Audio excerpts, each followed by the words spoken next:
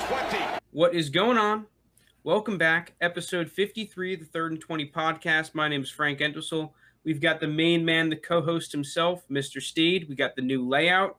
Steed, what's going on? How you doing, dude? Dude, I'm doing solid and ready for today's episode. All right. This is like our 5th take trying to get this together. We've been having so many problems. So yeah, I've said the same exact words every time too. All right, let's get this going. I can finally get into this segment. I've been waiting like a week and a half to do this. Steelers offense analysis. How is this offense going to change under the new offensive coordinator Matt Canada? How is Najee Harris going to impact this offense? The Muth as well. A little cheeky second-round pick in the Muth. So let's get into it. First things first. Steelers offense, major problem last year was that they were not able to run the football, right? It was weird for an 11-0 football team, them not being able to run the football for about 3/4 of the season. After the first handful of games, and even the first handful of games, it was not efficient, right? They were getting mitigated a ton. They still were able to get over 100 yards and be an average running football team. Second half of the season. I remember Biddy Snell had 100 yards rushing in that first game against the Giants, and then I really don't remember another 100-yard rusher from that point on from that season. Yeah, they had 100 yards the first couple of games, and then after that, it was just disaster, right? I mean, they had 100 yards against the Texans, but everyone had 100 yards against the Texans. Yeah. But looking at Matt, so you fire Randy Finkner. Clearly, the MO with Matt Canada is get this rushing offense at least to average. Get Ben some help. Get the play-action game back because Ben can't do it all by himself. He's just not able to anymore. Maybe years ago he was able to, but you're not going to be able to win a Super Bowl on the back of a 39, 40-year-old Ben Roethlisberger. It's clear as day. He's just not able to hang in the pocket that long. So, this chart is showing Matt Canada's past offenses, all in college football. And it's clear, aside from 2013, running the football has been a huge priority for him. If we go to the percentage breakdowns, right, you've seen there are a couple offenses where 60% of their total yards, over 60%, is rushing yards, right? In 2012 with Wisconsin and 2018 with Maryland. 2016 and 2017 with Pittsburgh and LSU respectively, they had more rushing yards and passing yards. Yes, that was partly due to the personnel. Yes, that was partly due to the fact that in college football, you're just able to run the football easier than in the NFL. But this team needs to get back to running the football, and I'm hoping Matt Canada can do so. So how does he do it schematically? First things first. If you watch Matt Canada, if you've watched any of his previous games as an offensive coordinator, it is pre-snap movement city and post-snap movement. There isn't like an ass ton, and I mean like a metric ass ton of pre-snap movement in his offense. It's actually ridiculous. So here's a great example. 2016 against Clemson. This is Clemson's defense at its height, right? This is an insane Clemson defense. With all those dudes, Wilkins and Dexter Lawrence and Clelin Ferrell up front, right? So they just got like a 40-yard pass play, and they're gonna hurry up to the line of scrimmage, try to get them in a base defense.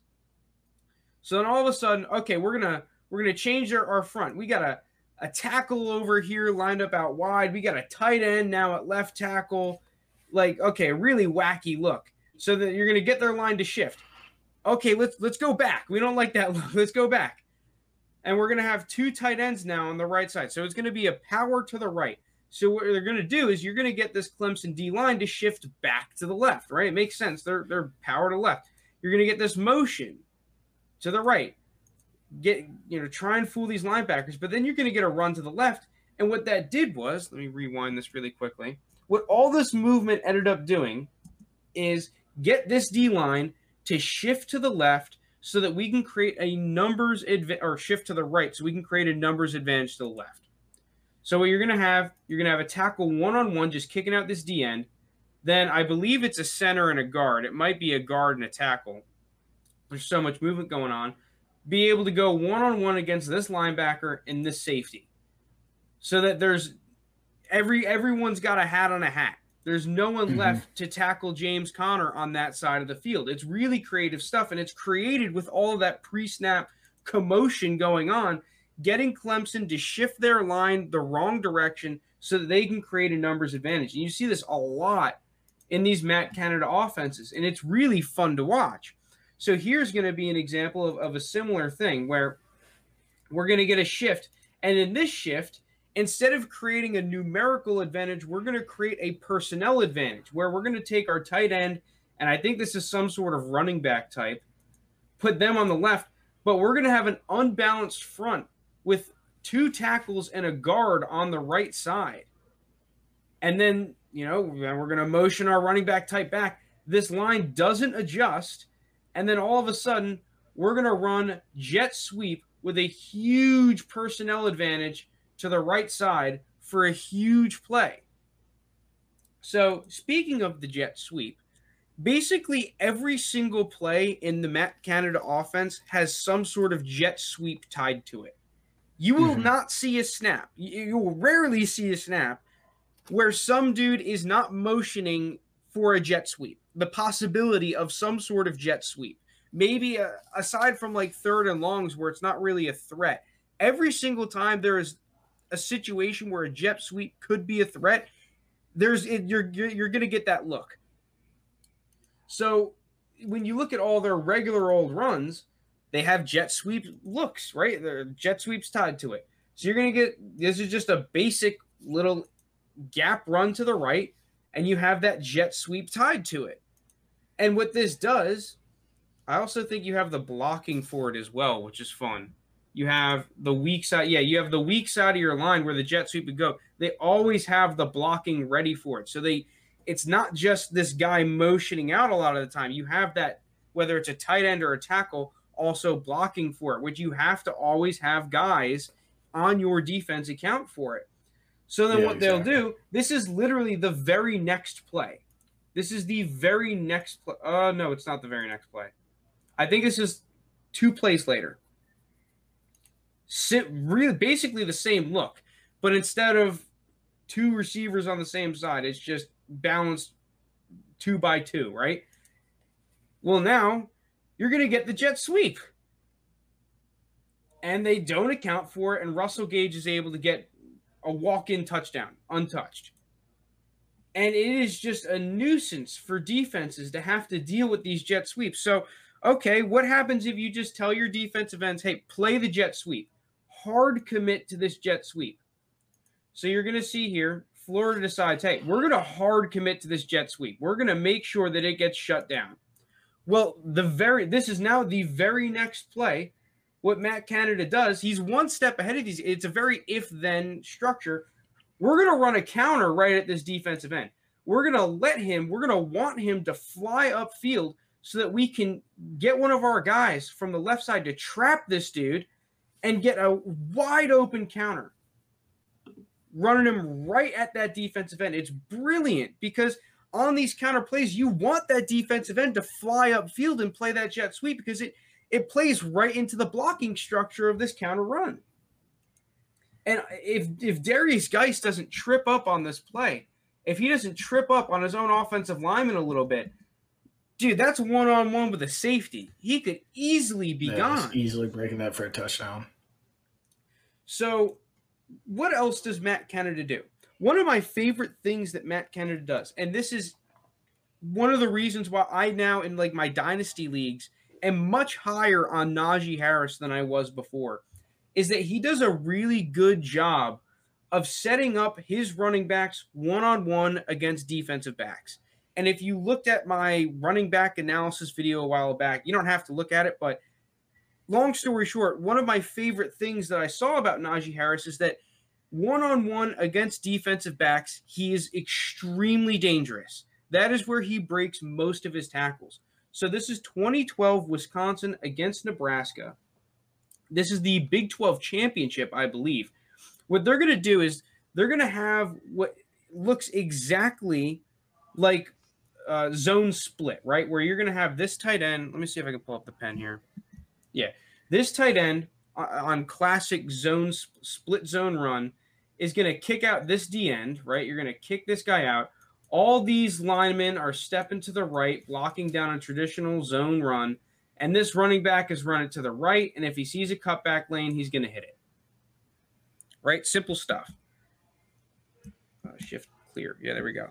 But instead, this is really brilliant because this defensive end and this outside linebacker basically have all this contained unless you want Monty Ball right here, one of the nation's top rushers at the time, one-on-one against this corner. There's a lot of pressure on these guys on an outside run to contain.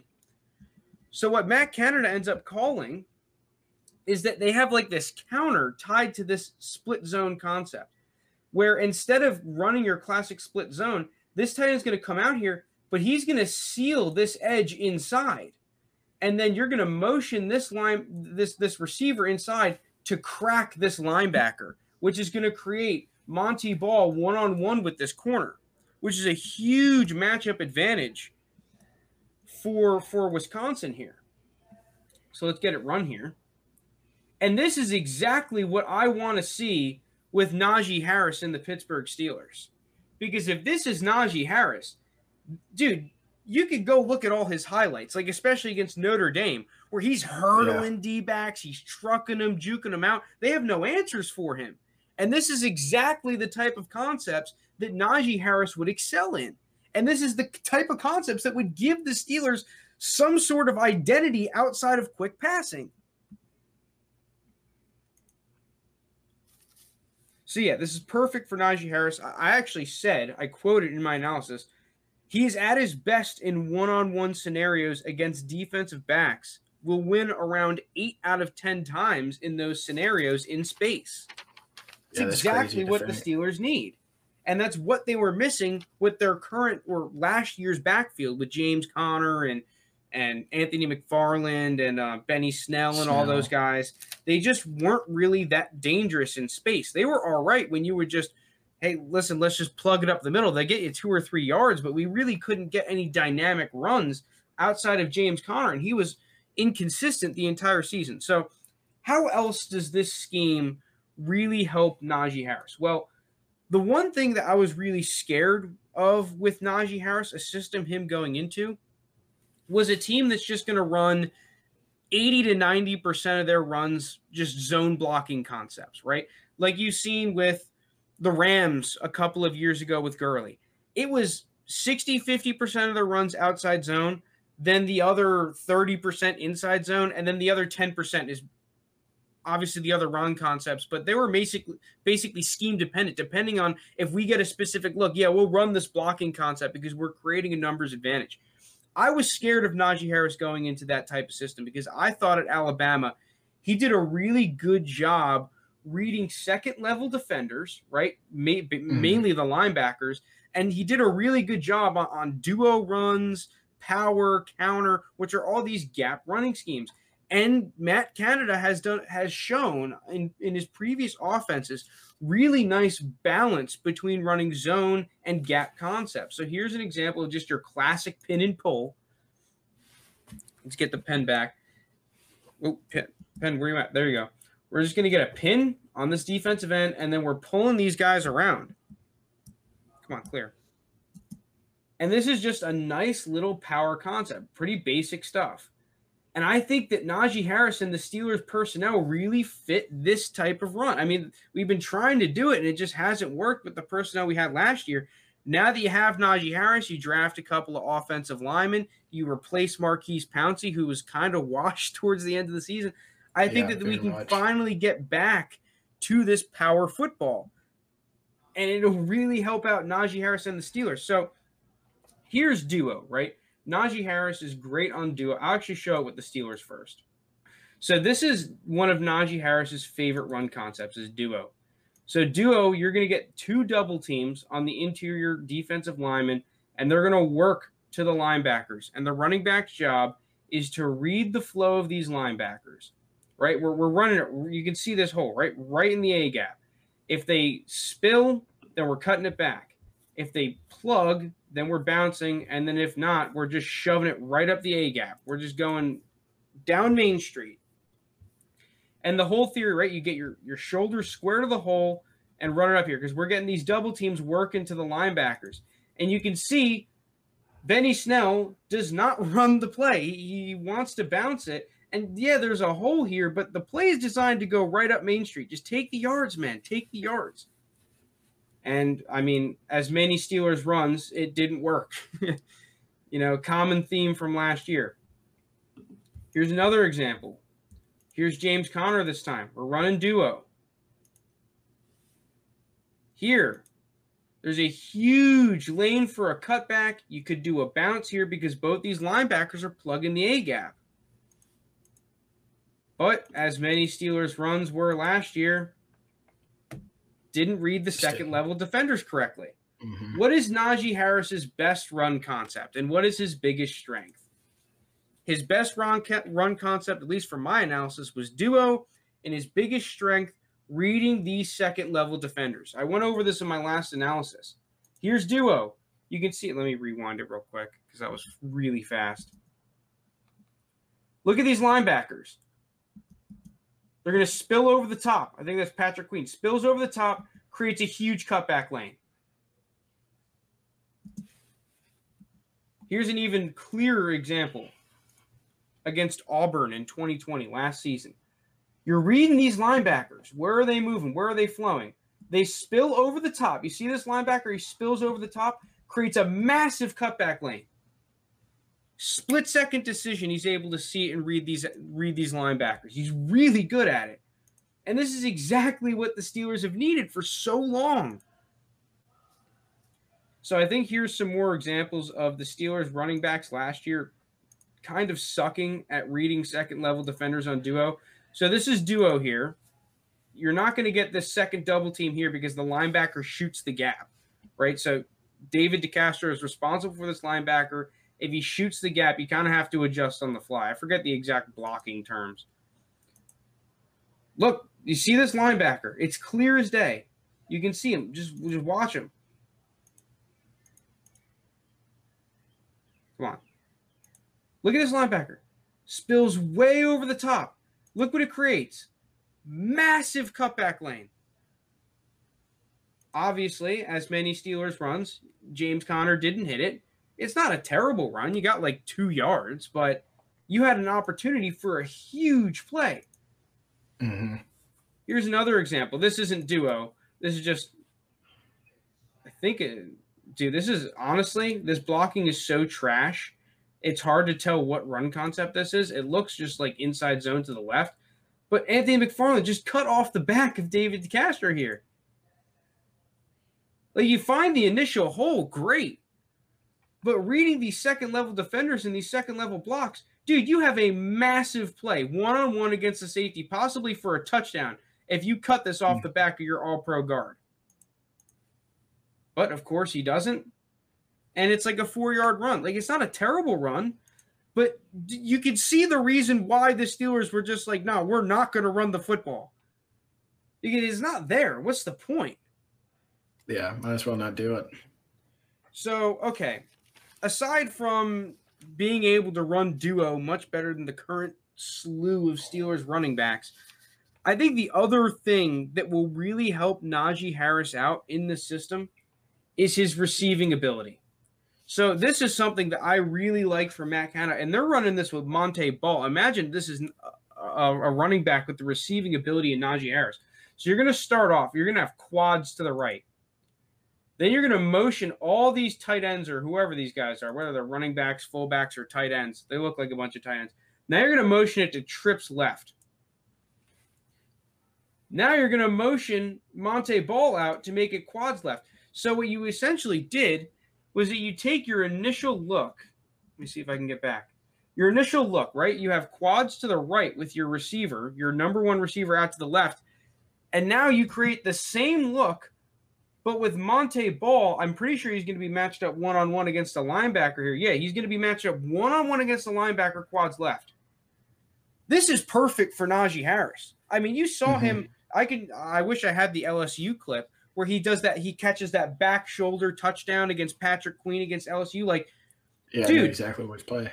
Yeah. Najee Harris is going to burn most linebackers one-on-one. That's why he got drafted number 24 overall, at least one of the prime reasons. He's insanely athletic and has really good body control. Matt Canada, if he's able to create these matchups with these pre-snap motions and pre-snap looks that confuses defenses, this could be huge for Najee Harris, not only for the Steelers, but for his fantasy production. This could create some serious receiving production.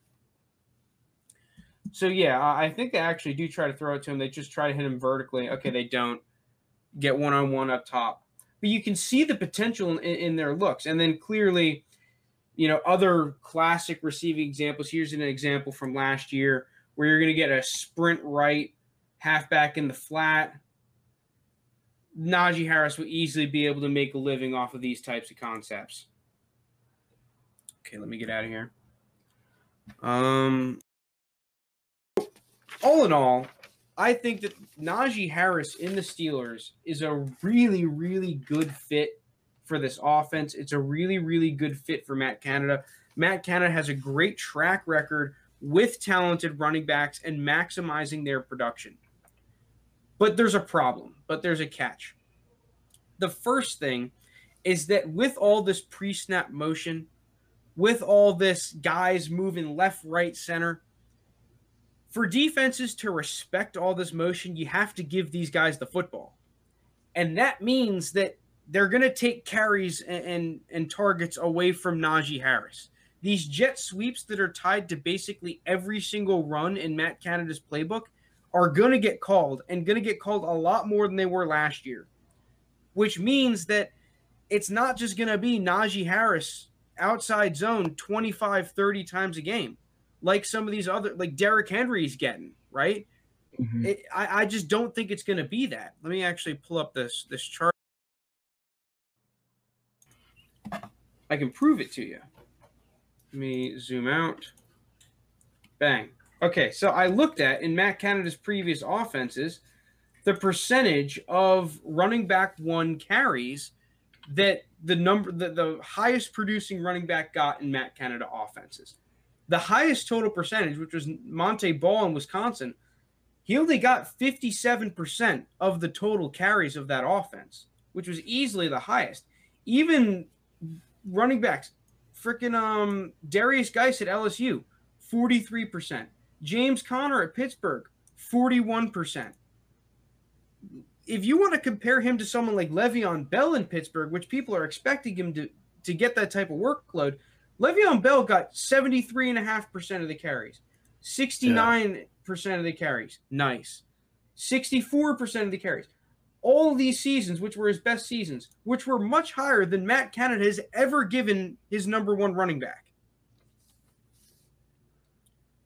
Yeah, that's interesting to think, because I'm looking back at those college teams you had. Do you think it has to do with, like, Monte Ball, we talked about earlier, he played in that very competitive running back room, right? With James White. So that's the caveat, right? Is that, okay, well, let's look at the running back. He had the talent in his running back rooms to split up these carries, right? Okay, you have Monte Ball, James White, and Melvin Gordon. Obviously, you're going to get all three of these guys involved. James Conner, Quadri Henderson was a talented receiver who you were going to give carries to.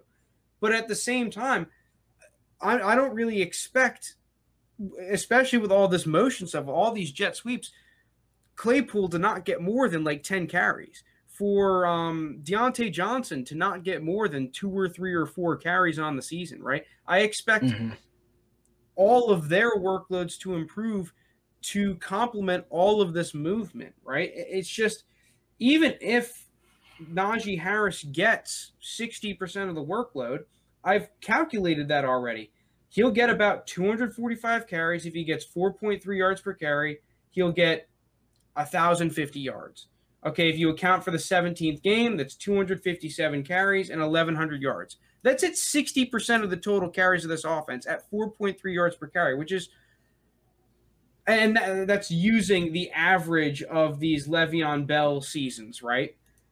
For the amount of carries the Steelers used in those years. I feel like that's a pretty favorable, this is just the rushing production, by the way. That's a pretty favorable outlook to look at it that way. That would be a great rookie season. Yeah, that would be, but Yeah. Is he going to get 260 carries and average 4.3 yards per carry behind a Steelers offensive line that's probably ranked bottom 10 in run blocking right now? If you look at like PFF charts and all that, it's just a lot to ask for, right? It's just, is he even going to break that 60% of the total carries looking at the film and looking at the offense and what Matt Canada has done historically? And it's not like he doesn't have other talented running backs. I mean, 3 of the guys in that running back room, he's already coached. He's coached Anthony McFarland. He's coached Jalen Samuels, and he's coached Derek Watt. And you might be saying, oh, Derek Watt, scoff at him because he's a fullback. Dude, you look at that Wisconsin tape. He used Derek Watt. It's not like Derek Watt wouldn't get some carries. And even if it's only 10 to 15 touches on the season, that's still taking away 10 to 15 touches from Najee Harris, which could make or break him being the RB1 that he is drafted to be right now. So, okay, what else? Let me get to this sheet of paper. Yeah, so like the bell cow percentages that people are drafting him to have historically just haven't happened in these Matt Canada offenses. It didn't happen last year. It didn't happen in 2012. It didn't happen in any of these years. We just showed it. So you are kind of drafting a running back in a Matt Canada offense to be something that is unprecedented in his offense, which isn't terribly impossible. It's just you're drafting something that's not happened before, right? In his rookie season, might I add, with a coach that has a bunch of running backs he's already coached before that might know the system better day one. The last thing is that Najee Harris is going to be used as a decoy more in this system than in other systems. It's just going to happen. With all this misdirection and all this motioning around, Najee Harris is going to be the focal point for defenses to stop, which means that Matt Canada is going to use him as the eye candy in a lot of this. It's going to be the jet sweeps are the eye candy, and Najee Harris is the eye candy, and they're going to use play action. They're going to use shovel passes to guys like the Muth and Eric Ebron and Claypool when they're lined up inside, or probably Juju, all these dudes. So once again, that just takes away from some of the production that Najee Harris could have. And when you're going to compare him numbers-wise to to Derrick Henry. Yeah, Derrick Henry's used as a decoy, but it's either play action or we're shoving it up the gut with Derrick Henry. There's really no in between. This offense is going to be a lot more creative than that Tennessee offense was last season. It's just that's how Matt Canada rolls. That you look at the film, that's just what he does. So all of that combined just, to me, limits his chances of being that top running back that he's drafted right now. So my prediction, I think that his ceiling projection for me is kind of similar to David Montgomery's numbers last season, where he's going to get 240 carries, get just north of 1,000 yards on the year.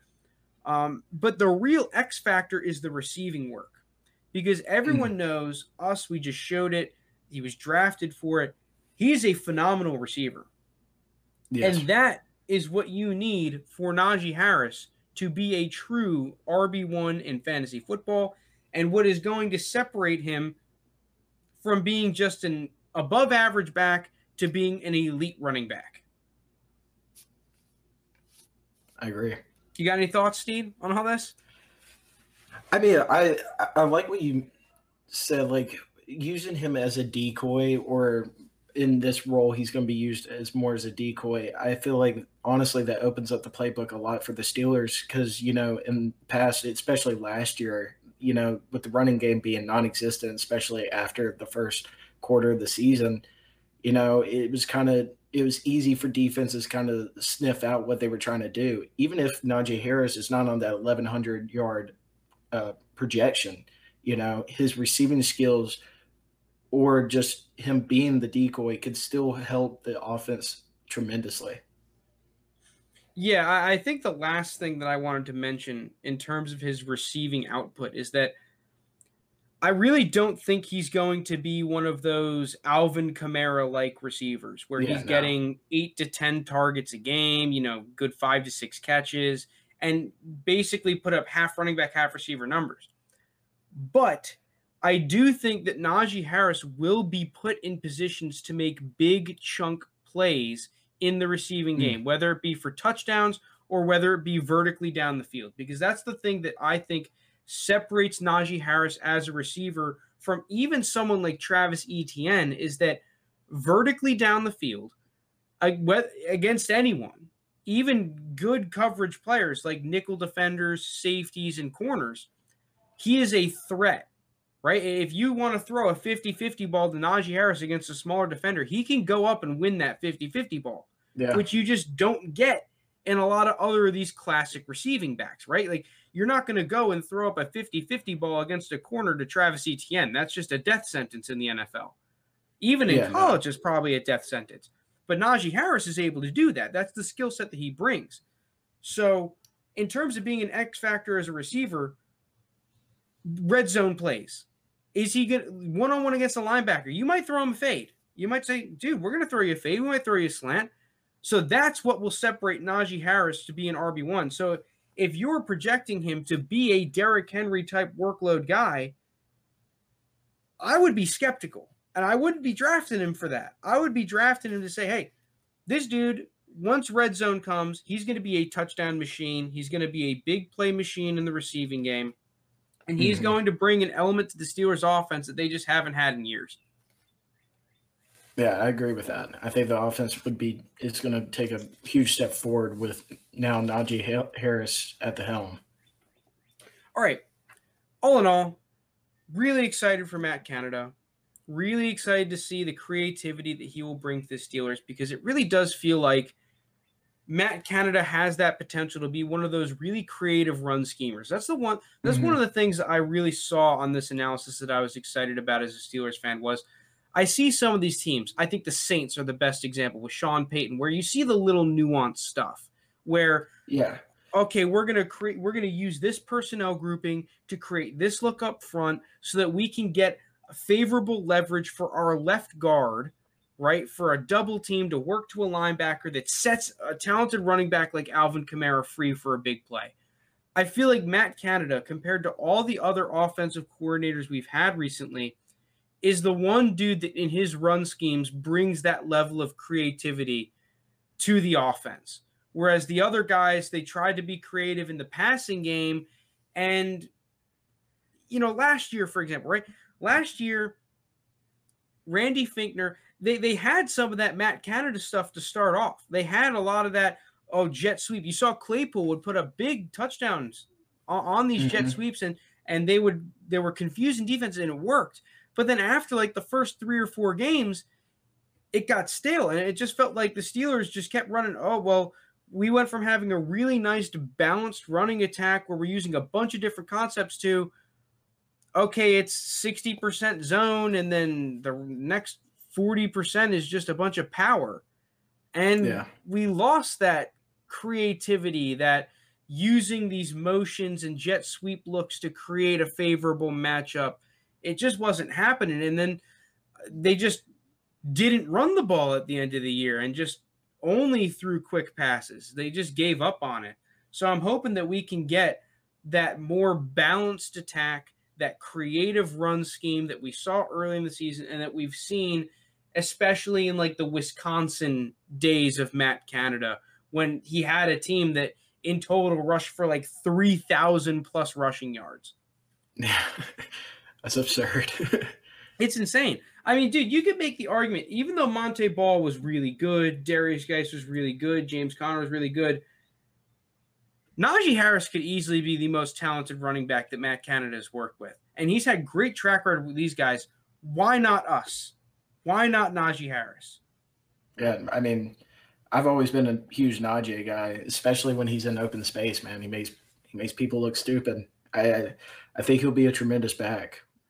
Yeah, that's the MO of this offense is get Najee Harris one-on-one against D-backs in space. He'll make things happen. All right, we're moving on. Do you want to do your top 10 list, or do you want to do the over-unders first? We can hit the over-unders first. All right. Over-under season, baby. We are in prime over-under season swing. We have the NFC East. The grimy, grindy, who knows what the fuck is going to happen NFC East. You don't know what's going to happen in this division. You never do. As Steve likes to say, this is the division where it's just a race to 10. Last year was like a race to 7. It was like if you got 7 wins last wins. year, you won the division. It's always with this division. It doesn't matter. It's so weird. This division, I forget exactly what the stat is, but it's like, I know it's at least in the past 10 years. I think it's even more. They have not had a repeat division winner, which is pretty ridiculous. So last year, the division winner was the Washington football team. Their over-under was 5 wins. We both took the over, and we're clowning ourselves after because we're just like, what the hell are we thinking? This is a team that has like the second lowest line in the NFL. It hit. They made the playoffs. Let's start with them. Ron Rivera and the Washington football team, best name in football, 6.5. Is it? No, it's 8. 6.5. Yeah, I was about to say, dang, 6.5. Hammering that. Yeah, 8 wins for the Washington football team. Man, this is like right on the money. I'm going to throw this one to you, dude. What are you thinking on 8 wins for the Washington football team? You got an extra game, too. You got an extra game. You do have the extra game. So the thing is, I love Ron Rivera. You know, he was a big, huge in that culture change and what they went through with the whole, you know, ownership and what was going on there. And for him to come out last fiesta, year, professional clown fiesta. And like we took over even knowing that, but we put our trust in Ron Rivera. We put our trust in that front 7 they had, and it panned out. And you got to think that front 7 just got even better because they drafted a guy from Kentucky. What's his name? Jamin Davis. Yeah, great little pick there. That defense is absurd. And at the end of the day, I don't really care, right? Like Fitzpatrick, you know, he's going to have his Fitz magic games where he throws 400 yards, 4 touchdowns, and looks like an MVP. And then he's going to have those games where he throws 120 yards with 3 picks. But even now, though, if he does have those games, I still think they'll be in those games because of this defense. I think the defense just got a little better. I know they lost Darby, their corner, or 2, I'm pretty sure. But I still love this team to compete in this division. And if I have to bank on them I mean, 8, that's an easy push for me. I don't see them losing less. I know they'll have a harder schedule because it's the first place schedule. But I'm just going to do what I did last year. I'm going to buy into that defense and hope they carry me to 9 or 10 wins. Yeah, so this is a really tough one to pick. I'm also going to go over because I really like the defense. I thought that the Washington football team was one of the clear winners from the draft. They took a bunch of players that I really liked. Jamin Davis, like you said in the first round. I mean, me and you were both on the train that we thought that Jamin Davis was easily a first-round pick. To me, he reminded me a lot of Leighton Vander Esch, who the Cowboys took at 19 16. Or 20 that year. Or yeah, something like that. Something like that. And he played, you know, he was the type of guy, extremely athletic, rangy, and made a day one impact for that defense. I think that Jamin Davis has that same potential.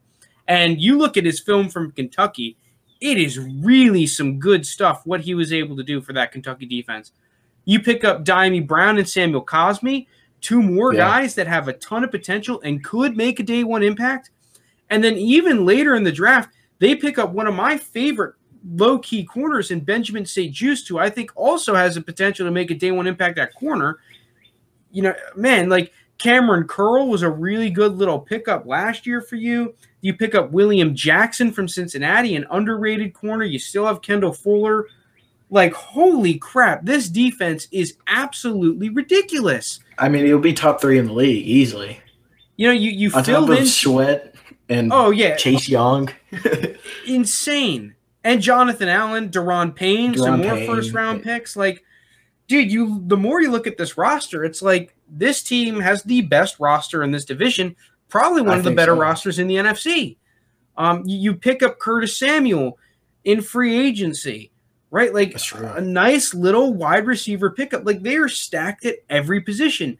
They even have 2 quarterbacks that I like, in Taylor Heinicke and Ryan Fitzpatrick. I'm still saying, don't count out Taylor Heinicke. Saw a report the other day that he's all right. I'm taking the over.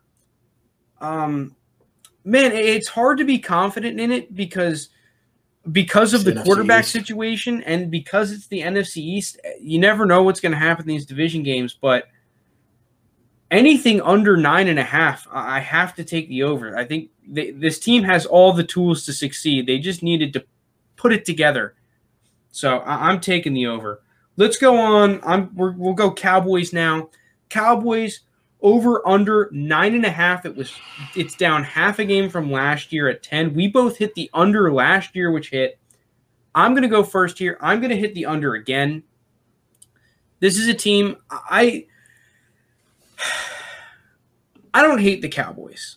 And I think that the Cowboys are a team that when you doubt them is when they are at their best. True. I like Dak Prescott. I think that Dak Prescott is an elite level quarterback.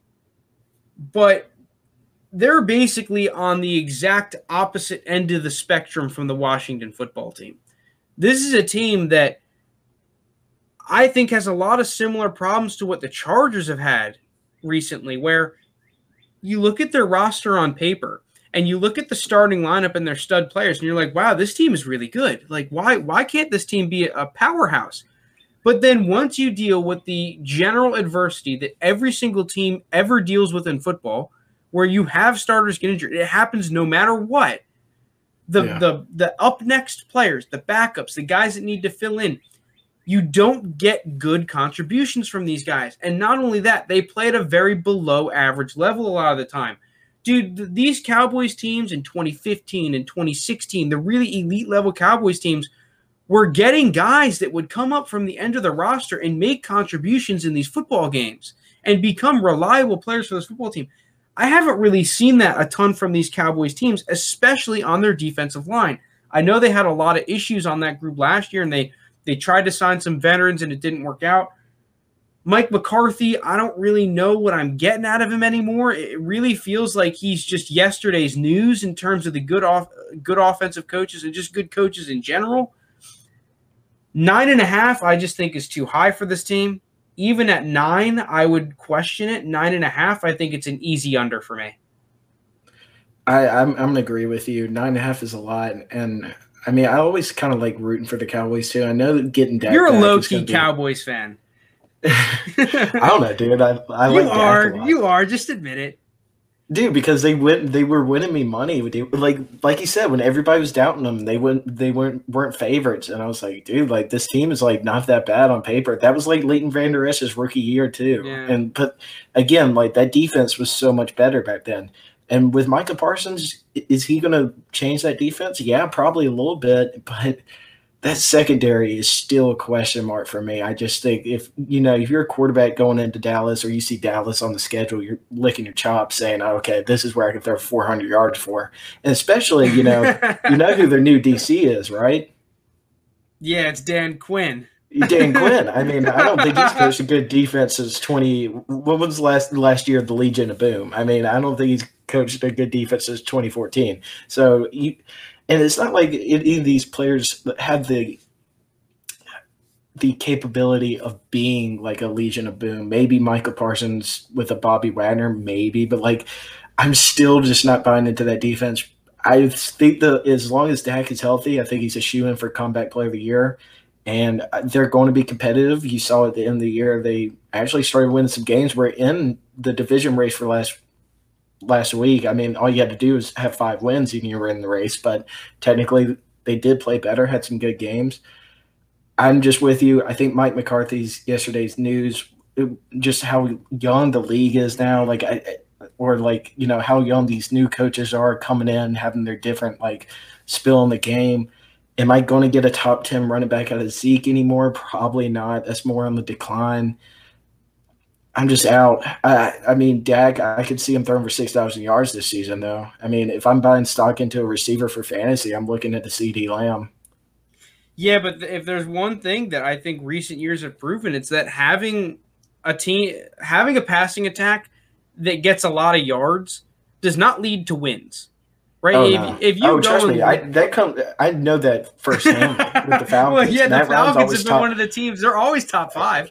Matt finished top 5 every year in passing, and then here we are at 4-12. You know, it doesn't matter. It just means that you're playing behind. You know, yeah, basically. So, like, congratulations. Go ahead. Throw the ball for 6,000 yards, but your defense is giving up 7,000 touchdowns. So, I mean, I'm rooting for Dan Quinn and that defense. I will root for him, you know. I'm not rooting against the Cowboys. I'm not buying him to win 10 games and win this division. I can't do that. Well, you see, like, it's kind of and I'm not even saying football, because football team has like a low-key pretty good offense on their hands where they're going to be able to move the ball. It just depends on quarterback play. Like, Cowboys have the quarterback play, but, you know, when I look at the defensive end, I can see if the offense is not on its game that day, the defense could keep you in the ball game. I don't know if that defense for the Cowboys, unless like they just like write up some magical scheme and like just play out of their minds that day, that, you know, they can't keep up. They picked up Israel Mukuamu.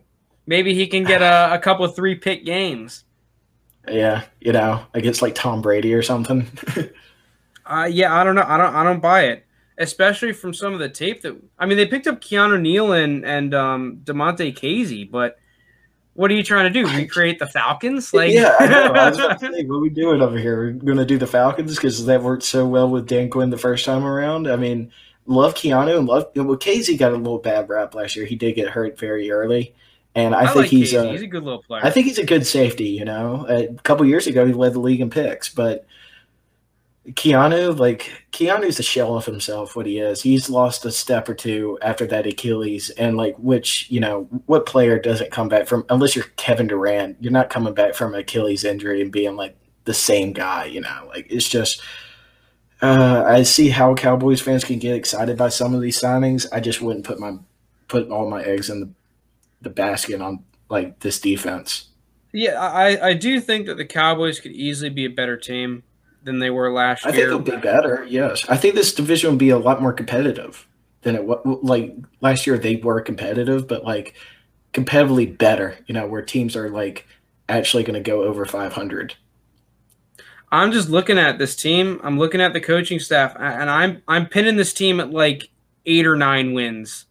It's Mike McCarthy for me. I'm not pinning this team at an 11 or 10 win team. Like 11 wins, like, dude, the Cowboys would have to go out there and play really well to win 11 games, and this defense would have to take 2-3 steps forward from last year. I just think what Jerry Jones is waiting to do is, you know, if it doesn't work this year, Mike McCarthy, he's going to get rid of him, and he's going to go straight to Lincoln Riley's office at Oklahoma and just try to give him the bag. And it's like, listen, doesn't it feel like this is Mike McCarthy's last year with the Cowboys? I don't know why I'm getting that feeling. I was getting that feeling in the last year. I was like, I can see Jerry Jones get rid of him now, but, you know, I think he went off, like, they did start playing better. Now, granted, they went through a lot of watermelons at the end of last year to get back into it, but I have that feeling too. Real quick, for those who don't know, we went over a report on a previous podcast where Mike McCarthy, apparently to pump the team up, was smashing watermelons with sledgehammers. Don't know about that. But, you know, the end of like Mike McCarthy's like time and for Green Bay, it kind of feels like it's that same kind of feeling for like Dallas. And what I get from a fill out from the fans that, you know, they're not truly buying into it. I think or at least they're buying more into just like Dak Prescott and the top end talent of the team and just praying everyone stays healthy. Yeah, no, I feel you on that. I don't hate the Cowboys, but 10 wins is just too much for me. Let's move on to the Giants, the Giantos. Their over-under is placed at 7. I think I know what both of us are going to say. We're hitting this over. This is our Hooters team. 7 wins. Man, I'll tell you what, I really liked what I saw with the Giants at the end of last season. It's just the only question is Daniel Jones. Are we going to get a Daniel Jones that is able to not turn the football over and score touchdowns and win football games? That's the question. I don't know.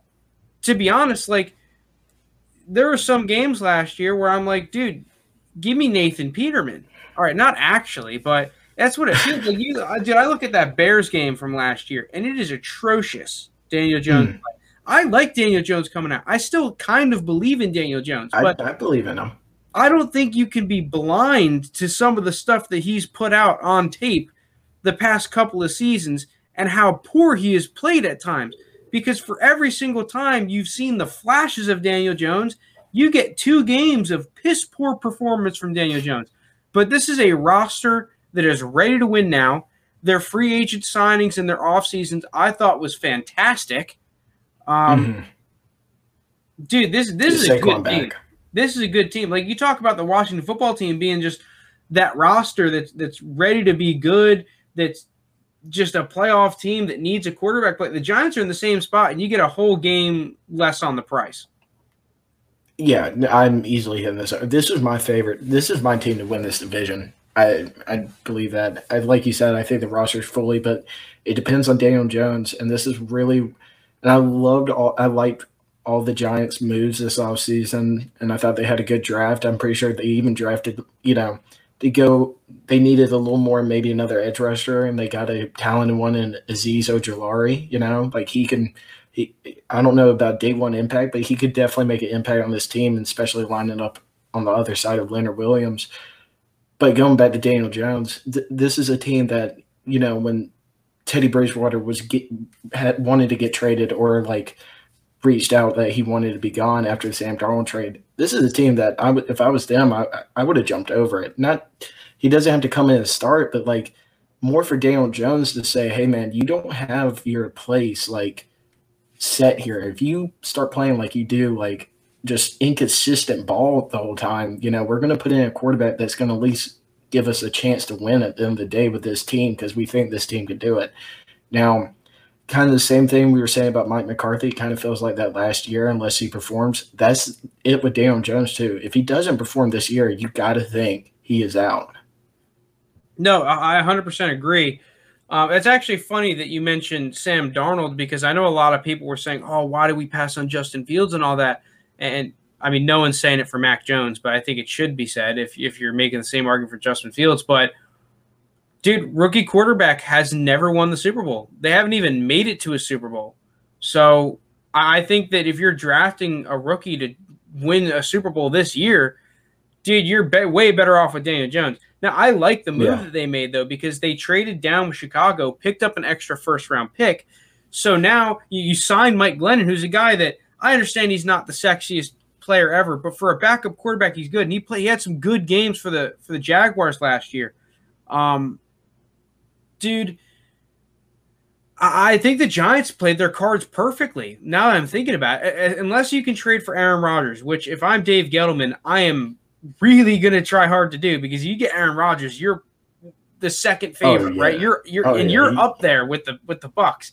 But now if the Daniel Jones experiment fails, dude, I've got a ton of draft capital to go ahead and either trade up for my quarterback, trade for a quarterback. I've got a lot of maneuverability because I just picked up the Bears' first-round pick.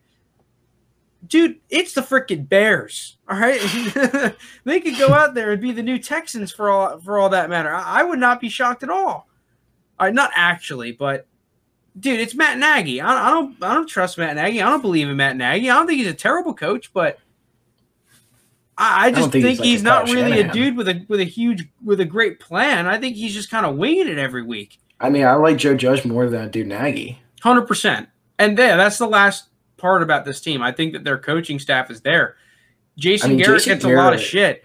I thought he did a great job last year looking at the tape of the Giants games. Joe Judge. What were you going to say?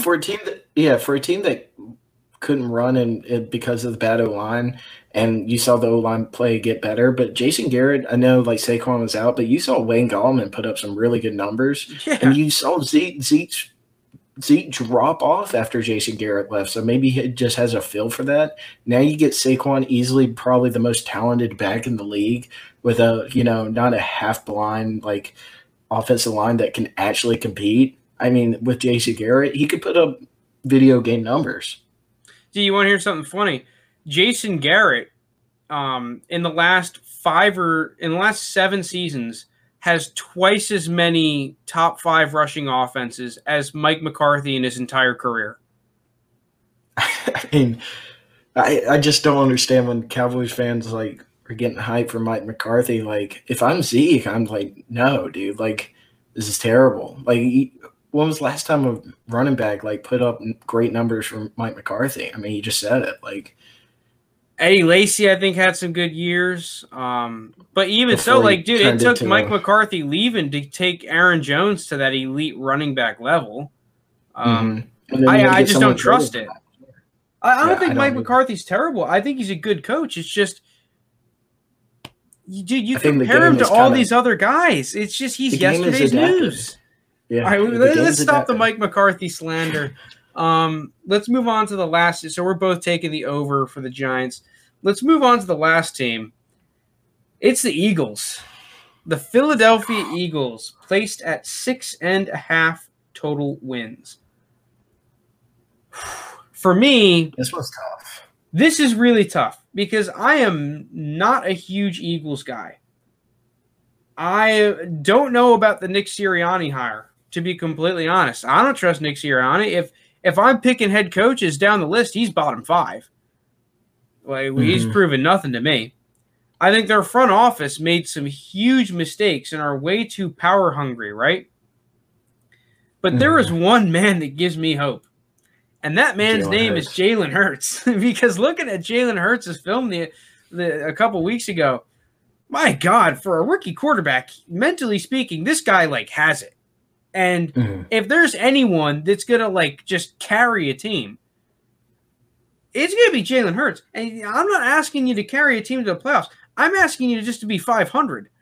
I think this team has the talent to be 5. Dude, you look at their offense on paper. They add Landon Dickerson and Devontae Smith. Like, in terms of just 2 picks in the draft, that's 2 top 20 talents in the draft for me. Dude, this is tough. This is a lot tougher than I think people really think, right? I know exactly what I'm going. I really don't want to hit the over, though, because I just don't trust the organization. I think I'm going to do it, though. I think I'm going to take the bait. I hit the over last year. What are you thinking? What do you want? What are you taking?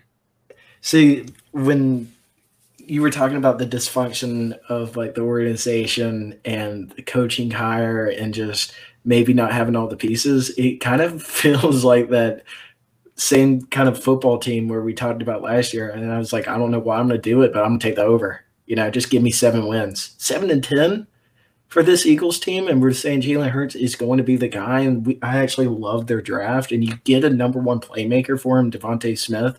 And I think and their defense is going to be all right. You know, they'll figure out some holes there and keep them in games. I think there's going to be a competitive team. And I wouldn't find it shocking if they win 7 games. I mean, dude, they start week 1 against the Falcons. Like, come on. Like, I'm taking the over. I'm going to go ballsy here. I'm going to take the over. I'm taking 3 overs, so I know one of those. I hate taking 3 overs. The one thing, though, is that this division has no wins in it. Like, every over-under is so low. Yeah, well, maybe we should just be taking the unders on every team. Dude, I am getting such a Falcons vibe from this team. I'm getting. I don't have a Falcons vibe from this team. I'll take the over too. I'll take the over. Eagles, I've shot on you so much, but I'm taking your over. Don't let me down. Nick Sirianni, you got this. Come on, don't fuck it up. The thing is, here's the thing, Steve. Here's the thing. I felt like if I were the Eagles coach, I could win 7 games with that roster. If I was their GM, I'm thinking I can hire a guy. I can find a staff to win 7 games with that roster. That is, dude, their offense right now, like, it should be miles ahead of where they were last year, especially up front with how many guys they get back. And then you add Landon Dickerson, who was one of my favorite offensive linemen in the draft, one of my favorite offensive linemen in the past couple drafts. Jalen Hurts, I think, is a guy that's legit. Devontae Smith adds an element that is exactly what this offense needs, vertical threat down the field, kind of what you wanted Jalen Reagor to be to a certain extent. Now you can let Jalen Reagor kind of be that playmaker kind of dude, just put the ball in his hands. I like this team right now. I like this team. at least to win 7 games. Question for you. What's that? Who will end the season with more touchdown passes? Carson Wentz or Jalen Hurts? Well, I think that the thing should be more total touchdowns because Jalen Hurts might have a lot of rushing touchdowns. Yeah. The thing is that Colts offense, I feel like, is just easy to be a quarterback on right now. I think so too. And I feel like if they're going to be up in more games, Jalen Hurts is going to be down. He could get some more garbage. I'm going to take Wentz just because I think that Colts defense, they got like a potential top 5 group. So you're going to be put in a spot to just score more. Plus, you got a stud running game, even though I think it might be closer than people expect. So let's move on. Last segment of the day. Steed, this is your segment here. Apparently, you've had a lot of trouble making this list. It's tough, dude. Steed's top 10 receivers in the NFL right now. Mr. Steed, I'm throwing it to you. Let's go from 10 to 1. Number 10 receiver in the NFL for you. Okay, I think this is number 10. We're starting off with a bang. I'm pretty sure I had him at 2 or 3 last year, but I'm going with Michael Thomas for the Saints. This guy, where he was coming in as the top 3 receiver last year, to fall off the way he did, I understand he was very hurt and maybe like it has to do a little bit with Drew Brees, but like the production just wasn't there like it has been in the past. Like Slant Boy, he was running into some trouble last year, and I still think he can win the 50-50 ball. He's one of the better in the league. I mean, he's still a top 10 receiver in the league. That's no slouch, and I see him moving up, but just based off the production he had last year and the injuries, he's going to slide back like on my list a lot. And at 9, I'm going with one of my boys, Calvin Ridley. I mean, this is a guy, from his rookie to his sophomore season, you saw the production or the talent level, but he could just never really play a full season and be healthy. Well, last season he was fully healthy and was on a tear, over 1,000 yards. He had I can't remember how many touchdowns he had, but he was close to double digits, if not double digit. And he's playing most of that season last year as the number 1 receiver. As we all know, Julio only played didn't he get hurt halfway through the year, though? He played he got hurt for like 1 game. It was like, I think he got hurt for Green Bay, where he was on and off the field and he didn't produce. But whenever he was, healthy enough to go, he was arguably easily a top 10 receiver in my book. I think he might have missed 1 game. That was it. That's same for me. I thought that Calvin Ridley, he's the kind of guy that I'm targeting in all my fantasy football leagues, because I just think that you are getting a guy that has the potential to lead the league in receiving yards at easily, even a price for you as a Falcons fan, the 9th best receiver, right? Like around that price, 8, 9, 7, consistently, you're getting him around there. When I think that, to me, I think Calvin Ridley is like a top 5 type of guy. Yeah, and also like he led the league last year in 15+ yard catches with 40. You just want to talk about big play ability, and like maybe other than Keenan Allen, who's the best route runner in the league? You can easily say Calvin Ridley. I think it's, there's a top 3, maybe 4 that are just better than everyone else. The 3 proven are Calvin Ridley. Not no order, right? Because I think Keenan Allen, Devontae Adams, those are the other 2. You could easily make an argument for them over Calvin Ridley. For me, Calvin Ridley 3. Then the next 2 that I would put, Jerry Jeudy is insane at running routes. That guy's a technician. Basically, any receiver that went to Alabama not named Henry Ruggs is like, even Henry Ruggs has some nice little polish. He's just not top of the NFL. And then this might be a little homer, Deontay Johnson. Don't sleep on him. All right, who's number 8? I got one of the better rookie receivers to come out for a while. At least like PFF graded him having a 90.5 receiving grade last year, and that's Justin Jefferson. Breaking the receiving yard mark for a rookie was incredible. I mean, his PFF grade was 2nd in the league to Devontae Adams, who had an insane year last year for Green Bay. I people might say, well, he's just a rookie. He has to have more seasons under his belt to say if he's elite receiver or not. Well, I already gave him an elite grade from last year easily, and I don't see how you cannot put him in your top 10. I agree. I honestly thought that you might have had him higher than 8, to be honest. Oh no, it gets tough for me because like now I go with this is a guy I'm just like I've always Number been in 7, love by with. the way. We're at number 7. Yeah, this has just been a guy I've been in love with even coming out of Ole Miss. It's just AJ Brown. I got him at 7. I think now with Julio, you might see like his targets drop a little bit, but last year he put up an 83 receiving grade. Oh no, that was year 1, and he ranked 10th. He generated 2.66 yards per route, and in his 2 years he's already played, and that's edging out Odell and AB in their first 2 seasons. So he's already in like very elite categories with those 2 guys.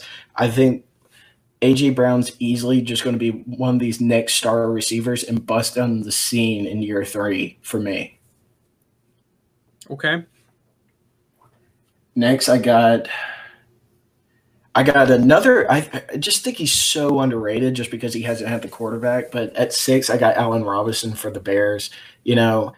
Playing under Trubisky and Foles and maybe with Nagy just hasn't really done him suitable. But you talk about a dude that doesn't drop a pass. I mean, you pull up Allen Robinson.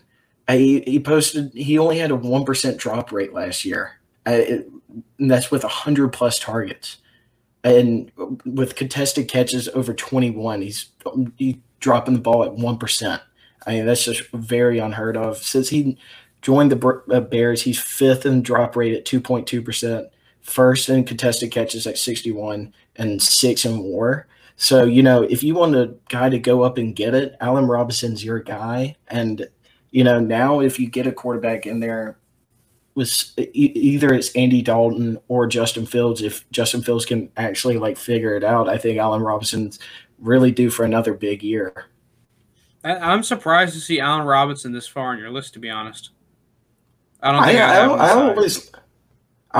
just think he's very underrated, and I want to give him some credit where credit's due. Like if you put him on even if you put him on like a Falcons team with Matt Ryan, you don't think he's going to be higher on some people's lists, I think if he were to go to if he were on like the Cowboys with Dak Prescott, if you replaced him with Amari Cooper. I don't even know because Amari Cooper gets slept on a little bit too. Yeah, he does get slept on. At 5, I got my old friend Julio Jones still in my top 5. I think just can't let him go, can't you? I can't let dude. He dropped on my list though. He did drop a little bit on my list. I think I had him 2 last year, so he dropped a little bit. Or I had him 3. With Julio, it's the injuries, are a problem. The age is still up there. He's in 31, 32 now. Well, this probably be the last year he's going to be in my top 5. But when he is healthy, or when he was healthy last year, he was just still a baller, man. He still makes plays. Just a huge play potential kind of guy. And now you put him in a role with Ryan Tannehill. I'm ready to see where he goes. I don't know if he will ever regain that elite stature where he's like in the top 3. But right now, I still think he's a top 5 receiver in the NFL. He's just a guy that can do everything. Like, what can't Julio Jones do? You want to play him in any sort of role, he can do it. Oh, easily. At 4, I think this is easily like everybody's guys like biggest jump into their top 10, and he cracks my top. I think I had Stephon Diggs at 10 last year, but I got Stephon Diggs at 4 because when you look at Stephon Diggs, first of all, that trade couldn't work better for both teams. But Stephon Diggs was always a very good player for Minnesota. And then when he went to the Bills and was that number 1 guy, he went from a very good player to an elite receiver. We all saw him have that crazy year. He was just 4 receivers of receiving a grade by PFF of 90 above in the regular season. He's one of the best contested catch receivers in the game. He posted a 60% catch rate on plays on contested catches. That's his highest since 2017. That's the second best mark in the league. I truly expect him to, play the same way, if not better. Another year for Josh Allen in this offense. We all know the Bills are going to be scary, but with Stephon Diggs, they have a true number one elite receiver. Yeah, for me, Stephon Diggs is like a perfect fit for that offense. Josh Allen likes chucking the ball deep. Stephon Diggs, really good vertical threat. And I think that they kind of maximize not just him on like a go route vertically. I'm talking like just all over the field, whether it's a corner or an out, one-on-one coverage, he torches people. And number 3 is probably the best deep threat in the game, I would have to say right now, especially is Tyreek Hill. Mm-hmm. I mean, how many times do you just turn on a Chiefs game and that dude breaks out an 80-yard touchdown? It's just really crazy how the way he works and how he does. And he's still so young too. He only has 5 years in this league, and he's got the best quarterback in the game, Patrick Mahomes. So I don't see how you don't put him in your top 3. I think he's very easily top 3, and I expect him to put his video game numbers up even more next year. Yeah. No surprise there. No surprise. And you could argue that 3 is a little too low for him, to be honest. Yeah, but I just like these first 2 a little more, 2 is D-Hop. I mean, D-Hop has been just kind of like how Julio was for a while. Everybody knew that he was just a top 3 receiver, and I feel like D-Hop gives off that same vibe too, because he doesn't really talk too much. I think his numbers took a little bit of a drop due to Cliff Kingsbury. He wasn't really asked to stretch the ball. A little bit of a drop, like 1,400 yards ain't too bad. Yeah, but dude. I'm just talking about when you look at his average depth of target, it dropped almost 2 yards. But I think that's more due to Cliff trying to get him, in these screen sets and just trying to give him the ball a little more. I think part of the problem too is that he was the only one that could actually make something happen on, when you tried to run a screen or whatever. The other guys just wouldn't come up consistently, and they couldn't really run the ball outside of Kyler Murray consistently. So yeah, I feel like they were almost forced to do that to a certain extent with D-Hop. Yeah, and he's got D-Hop. The one thing with him, he's not going to drop the ball.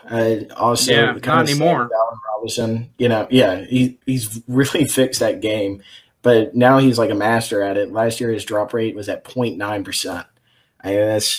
That's very crazy to see. He broke the most tackles in his position last year. I still think he's an easy number 2, and especially that is crazy to think about, that he broke the most tackles at the receiver position. I mean, because when you watch him on film, it's not surprising. He was skinny. If you were to ask, because I think people almost think of DeAndre Hopkins as like a better Allen Robinson, right? Yeah. Or like a Dez Bryant almost, but you don't expect, dude, he's good with the ball in his hands, and you don't really expect it. He's got some sauce. The other thing with him is that he leads the league easily in the best catches that don't count. Oh yeah, he does. He's always got these crazy one-handers that are just called out of bounds or some bullcrap offensive pass interference or whatever. Yeah, he does have those crazy catches. I know exactly what you're talking about. Number 1 is pretty easy. I think I don't know if he's your number 1, but my number 1 is he would not be. He would not be. I'm interested to see who your number 1 is. I would take Davante Adams. I haven't made my list. I was too busy doing that Najee Harris analysis. I think I would take both Tyreek Hill and D-Hop over. Okay. It's close though. It's close. It's like close. Pick your poison. They're all sick. Yeah, true. You're not gonna really miss on one. I think they're all in the same bucket. They're all in the same tier. I'm not unhappy picking any one of these guys. Yeah, I mean, you looked at Davante Adams last year, and of course it was insane due to also Aaron Rodgers having his MVP year and Davante Adams being, his number 1 guy, his most trusted guy. But PFF had him graded at 92.2. That's the highest grade of any receiver. His WAR, his wins above replacement, was at a 1. I mean, that's crazy to see out of a receiver position. And he was averaging 2.96 yards per route run. based off those stats and him just, when you get him in the red zone, it just always seems like he's scoring a touchdown too. He's easily my number one. Yeah, it's hard to cover Devontae Adams one-on-one. Like, I don't think you you just really can't do it. He is ridiculous. He's just insane. But that's my top 10. Maybe a little shockers in there, like having Allen Robinson almost crack the top 10 or AJ Brown. But I'm surprised for one guy especially that you do not have DK Metcalf in your top 10. He was a question for me. I wanted to put DK in there. There's something about because a lot of people think DK is better than AJ Brown too. I feel like, but I still don't see that. I still like AJ Brown more than DK. I don't know what it is about DK's game sometimes, but sometimes I just look at him and I'm like, I don't really like it too much. It might be like he drops. He's an incredible player and makes incredible plays and is a freak athlete and is just a beast. But sometimes he drops passes that I'm just like, dude, you got to catch that. At least catch that. Okay, I guess the other shockers that I kind of want to hear your thoughts on. None of the Tampa Bay Buccaneers receivers. Is that because you were a Falcons fan or is there an actual reason? A little bit, and that might have to do with Michael Thomas, falling all the way almost out of the top 10. I think I wanted to put Mike Evans in there. I really can't put AB in there. Godwin was close. I'm pretty sure I had Godwin last year. At the end of the day, it's kind of I like these other guys and them right now, especially. Hold on. It's tough, dude. It's tough. Yeah, I think this is one of the more hardest because I was really considering Mike Evans, Godwin, and DK. I was like, I have to find somewhere to put these guys in my top 10. And I just, at the end of the day, I couldn't because I want to put Ridley in there, first of all, because I'm a Falcons fan, but also I think, he just has better production than these guys. I think Ridley's a top 10 guy. Okay, last couple guys. Amari Cooper, the schmoop. No Amari Cooper in there? No Amari Cooper in there this year. I think he's a guy that could easily get back in there. I mean, dude, again, another guy that's just on that top 10 border that should honestly probably be in there, but you can only pick 10 of them. There's 15 guys, right, that you could pick to be in this top 10, and just 5 of them get shafted. And it's just I have to choose one of them, and I choose Amari Cooper. Okay, the last two guys. First this is just personally one of my favorite receivers is Keenan Allen. I understand him not making the top 10. I'm not sure he'd make my top 10, but he's just the kind of guy that I feel should be in the top 10. Realistically speaking. He should be talked about it. If you were to take he's just, he's not that young, flashy, new guy. You know what you're getting out of Keenan Allen. He's a route running technician. He's got good hands. He's going to put up good numbers. He's just not. He's not as flashy and he's not as new as some of these other guys, so he probably gets left out a lot. And the other one is Scary Terry McLaurin for the Washington football team. Yeah, I seem like a lot of people want to put Terry McLaurin in this top 10. I don't know. I just couldn't do it yet. Maybe it's I love his production so far, and I think he's definitely going to be a great receiver moving forward and maybe one day. But, if we're choosing young receivers right now. Oh, well, Steve, you cut out again, unfortunately.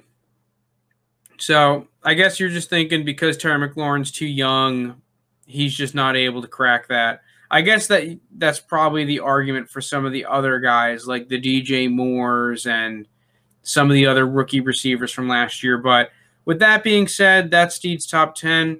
That'll do us for this episode 53 in the books. If you made it this far, thank you so much for listening. Thank you so much for watching. If you haven't, subscribe, all that jazz. Thank you so much for listening. Peace out.